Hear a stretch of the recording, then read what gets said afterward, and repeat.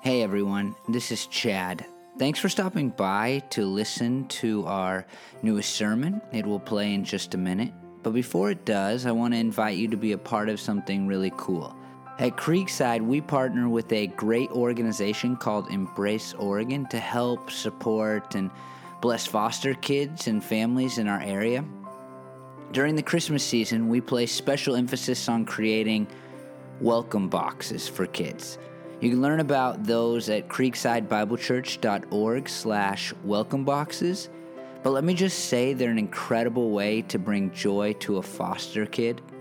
We know that not all of you, or even most of you who listen to this podcast, are in our area.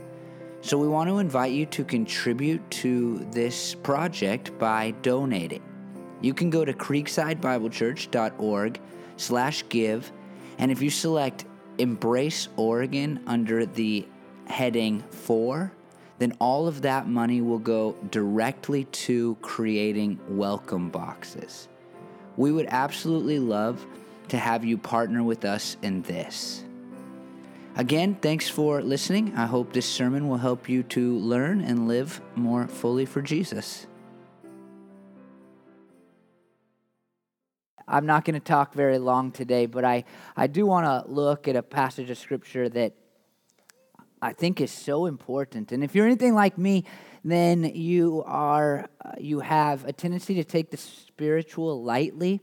And I don't know if that's everybody here, but the modern kind of American Christian way is that the spiritual things of the world, and even not of the world, are taken pretty lightly, and we just treat them as though they're not important, or they're not scary, or they're not real even.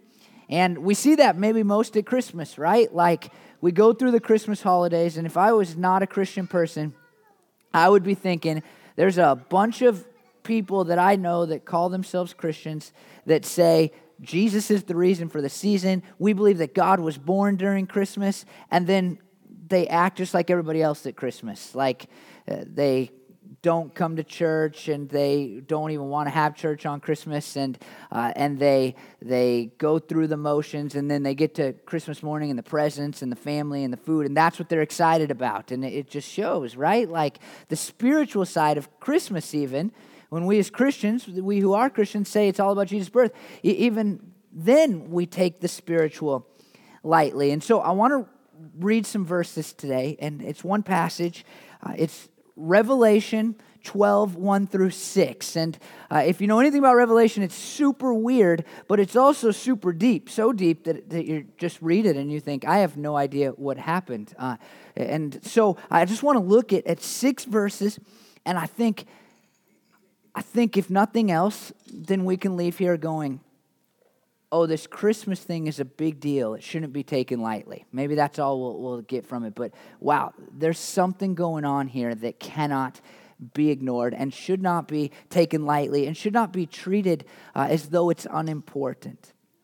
Now, John is the guy who wrote the book of Revelation, and if you've been around our church, if you've been at church the last few weeks, we've been studying what John says about Christmas, and he uses the metaphor of light to describe really what happened when Jesus was born, that light came to earth, and that's revelation, like the revelation of God to people, and wisdom and truth, and that which is good. It all came when Jesus was born, because when Jesus was born, God became a man.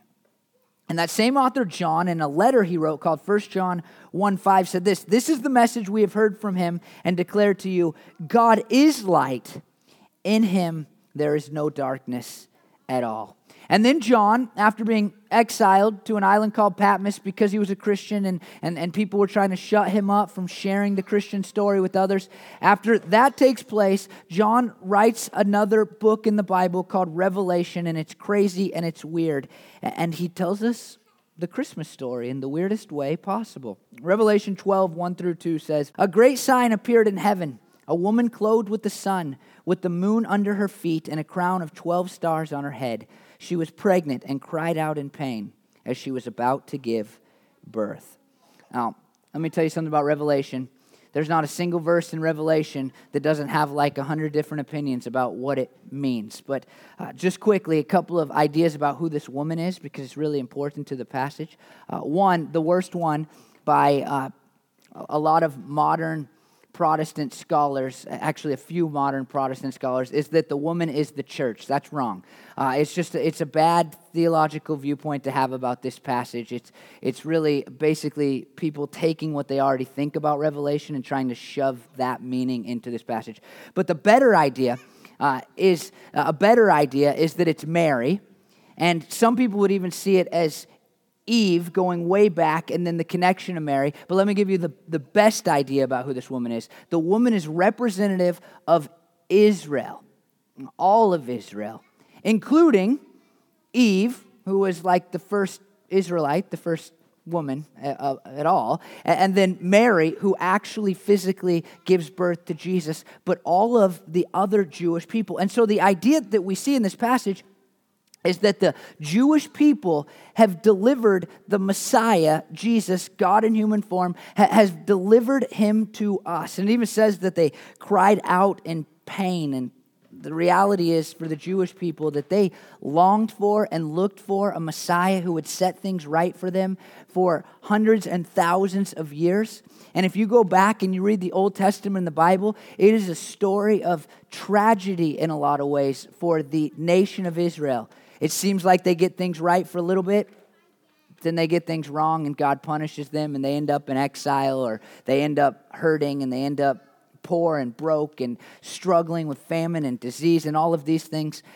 And so while they waited, and we forget this because we live past Jesus, but the time leading up to Jesus, history was a time of pain like that of labor, like a woman who's going through a pregnancy. It was difficult, it was a struggle, and then this baby is delivered. Now, one of the reasons that it seems like it's Israel and not just Mary, not just Eve, is because of Genesis 37:9. And I'm not going to tell you the story because I said it would be a short sermon, but a guy named Joseph, if you know him, it's a great story. Go read Genesis. Most of Genesis has the story of Joseph. And there he says, I had another dream, and this time the sun and the moon and the 11 stars were bowing to me. And this dream ends up being the patriarchs. It's a reference to the patriarchs of the Jewish faith. And so when we see this woman surrounded by these stars, the Israelites all would have known, like, we are the ones who delivered this child. And the Jews who were Christians would have known that they were the ones who delivered to the world this child that is Jesus, the true Messiah. And in Revelation 12:3-4, John says, then another sign appeared in heaven, an enormous red dragon with 7 heads and 10 horns and 7 crowns on its head. Its tail swept a third of the stars out of the sky and flung them to the earth. The dragon stood in front of the woman who was about to give birth so that it might devour her child the moment he was born.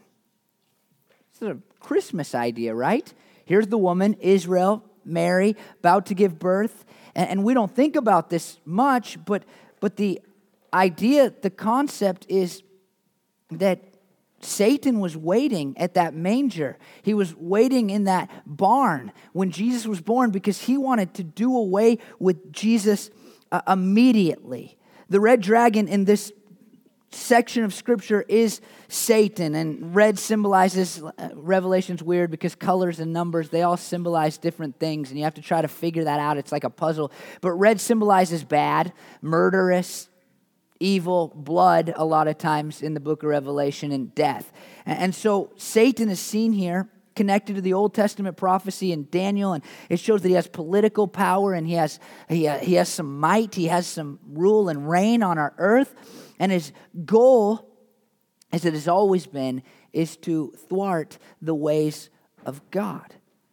When you read this, you can't help but see the beginning of the Bible in it. And the beginning of the Bible, man and woman were created, and God created them perfectly and even more sinlessly and told them not to eat of fruit in the garden. And Satan shows up as a serpent. He likes lizards and reptiles, it seems, but he shows up as a serpent, and he convinces these people to go against the ways of God. And here Jesus shows up to save people for God, And it tells us just right here that his goal at the very beginning was to get rid of Jesus. Now, what's so interesting to me as we've done this series is that we've seen that Jesus is the light. He's good, and he's the revelation of God's will on earth, and he's the one that brings us eternal life if we'll believe in him, and all of those things. But in the Bible, Satan is referred to as in terms of darkness. In fact, in Ephesians 6, it tells us that if we're Christians, our battle is not against flesh and blood, but against the spiritually dark forces, to paraphrase what Paul writes for us there. And it's so interesting to me that even at the beginning of Jesus' life, the darkness, Satan, his whole goal was the same as it has always been, and that is to snuff out the light. And we kind of know that, right? Because when we celebrate Christmas normally, and we're not reading in the book of Revelation, aren't we kind of celebrating this incredible birth narrative where a man and a woman who are poor and broke are told to go to a city that's far away from home, and they travel on a donkey, at least in our version of the story, and they get there and there's no room for them in the inn, and so they have to go out into a barn, and she delivers the baby in a barn and then lays him in a feeding trough. It just seems like everything is stacked up against this baby's survival. Now that I have one and one on the way, it seems like it's like they could die like every 2 seconds, it feels like a baby, you know? Like it is difficult to keep a baby alive. Hazel swallowed her first like non-swallowable thing this week. She survived, but it's like you spend half your time, especially at Christmas, because there's needles that hang ornaments and there's little trinkets and other kids are playing with small things that will choke your kid to death. I mean, it's hard to keep a baby alive, and then you magnify that with the diseases and the barn and just the grossness of being with animals. And you can see, we see the power of God in the story of Jesus' birth. But what maybe we should also see is the work of Satan trying to end the life of Jesus before it ever really gets started. The darkness wanted to snuff out the light. And Satan used the powers of the world to make that happen. In fact, in Matthew 2:16, we read this: when Herod realized that he had been outwitted by the Magi, you know the Magi, the wise men, the three kings, he was furious, and he gave orders to kill all the boys in Bethlehem and its vicinity who were 2 years old and under, in accordance with the time he had learned from the Magi. Satan used Herod and Herod's evil ways that were probably driven by Satan in the first place in order to try to snuff out the light. Now, here's just kind of my philosophy in life, one of my philosophies.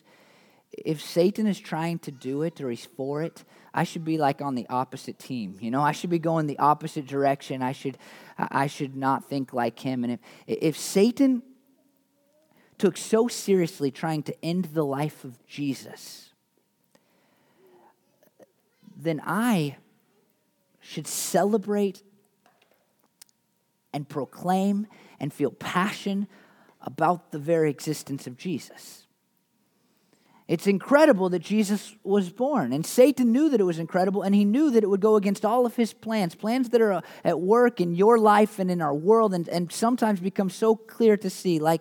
Satan is all about death, and we see that all the time, don't we not? I mean, we have shootings almost all the time in our country today. We don't even talk about a lot of them. We just talk about the bigger ones. You can see how Satan just wants evil and bad and exist. And Jesus came to do something about that. I was thinking about this, that during Christmas, even the most staunch atheists, the people who don't think Jesus was real even, they still, at Jesus' birth, think that everybody should try to do their best to live a better life. And to me, it's like just Satan losing the battle for at least 1 month a year, where everybody goes, we should be about joy and taking care of our fellow men, and families should be better during this time of year. It's like, well, you embrace for 1 out of 12 months some of the very reasons that Jesus came for, so that we could have joy and peace, and so that our families could be healed, and so that good could exist, and all of that. And Satan tried to end it before it began. But it didn't work. Shortest version of the Christmas story, the life of Jesus, is in Revelation 12:5.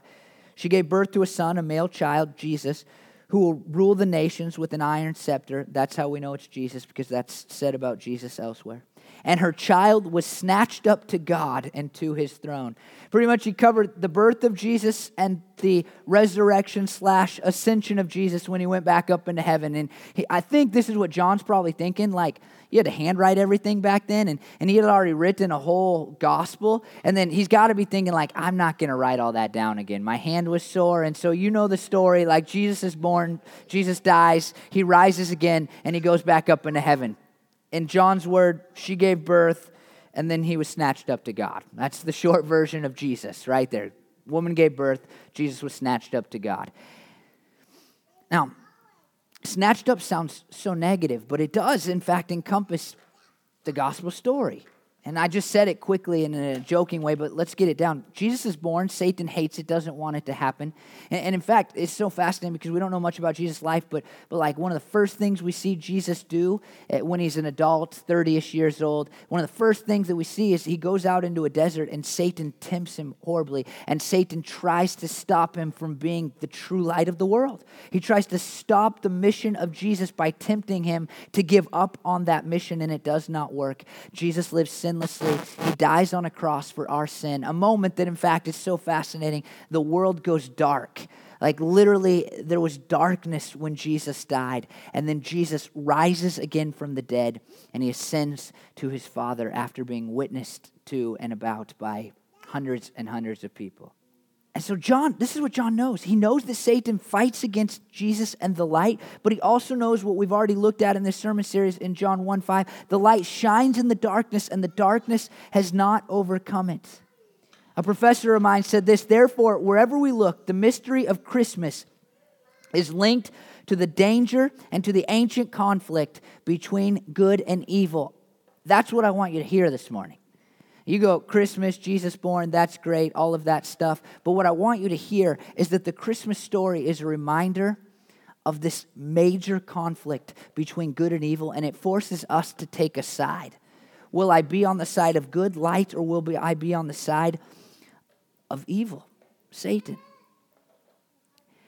And then this crazy thing happens that's so important to your life. In Revelation 12:6, it says, the woman fled into the wilderness to a place prepared for her by God, where she might be taken care of for 1,260 days.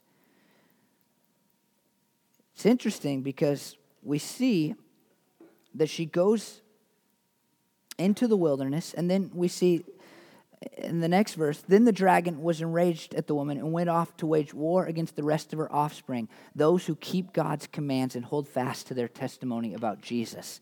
Here's what John is saying. John is saying Satan's always fought against Israel because he knew that the Messiah would come through them.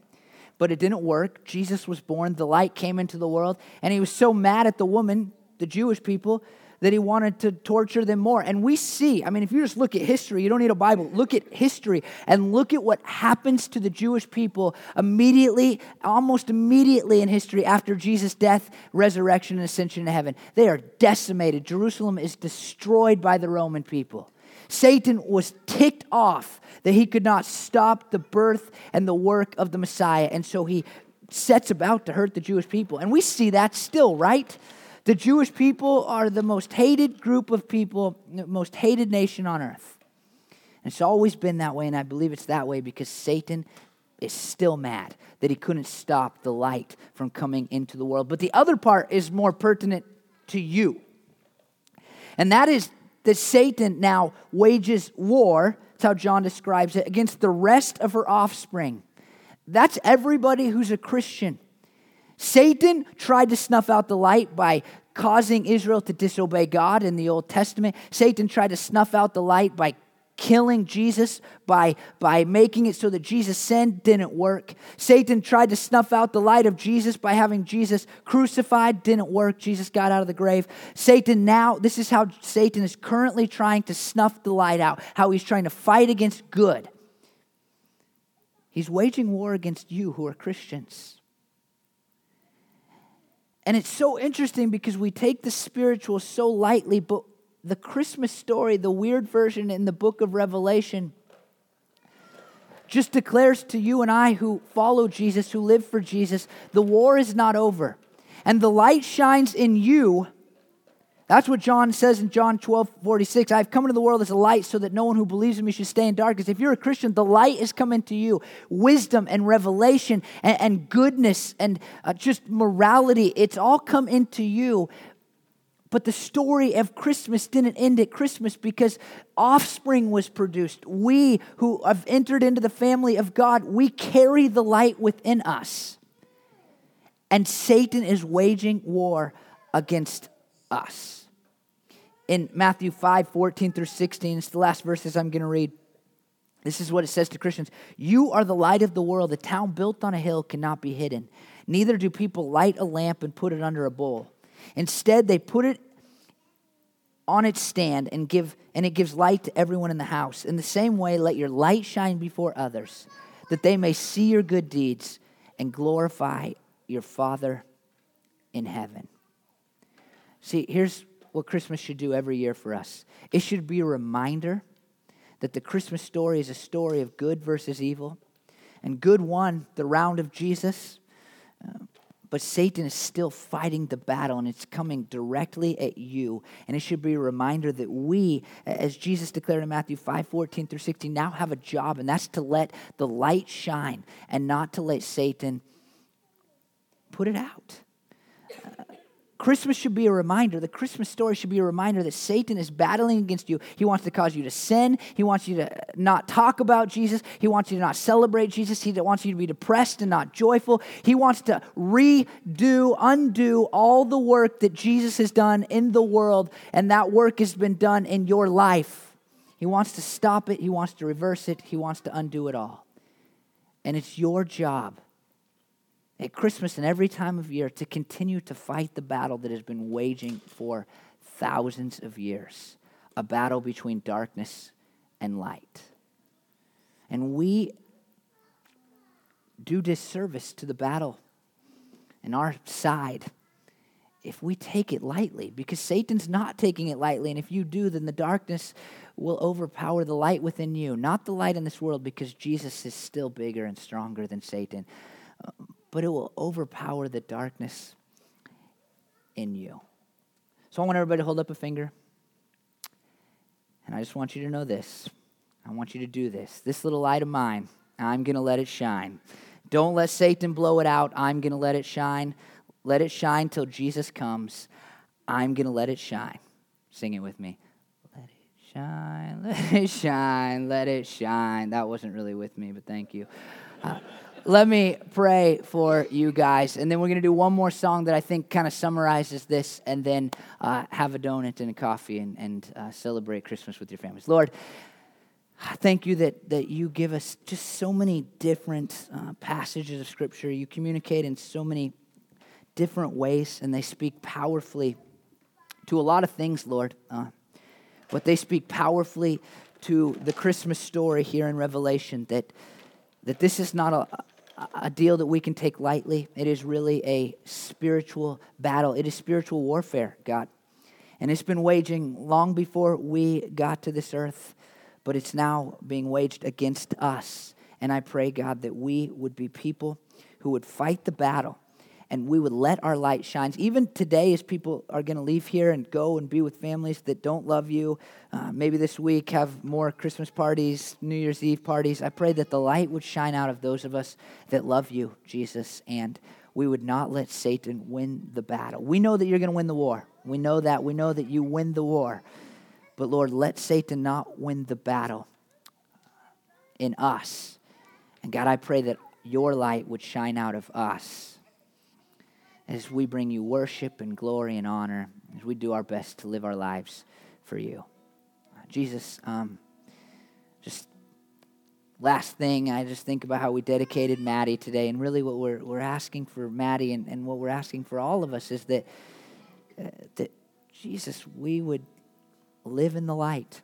So let us bask in your light and let us live in your light. We love you, Jesus. Thanks for coming here despite the battle. In your holy name, amen.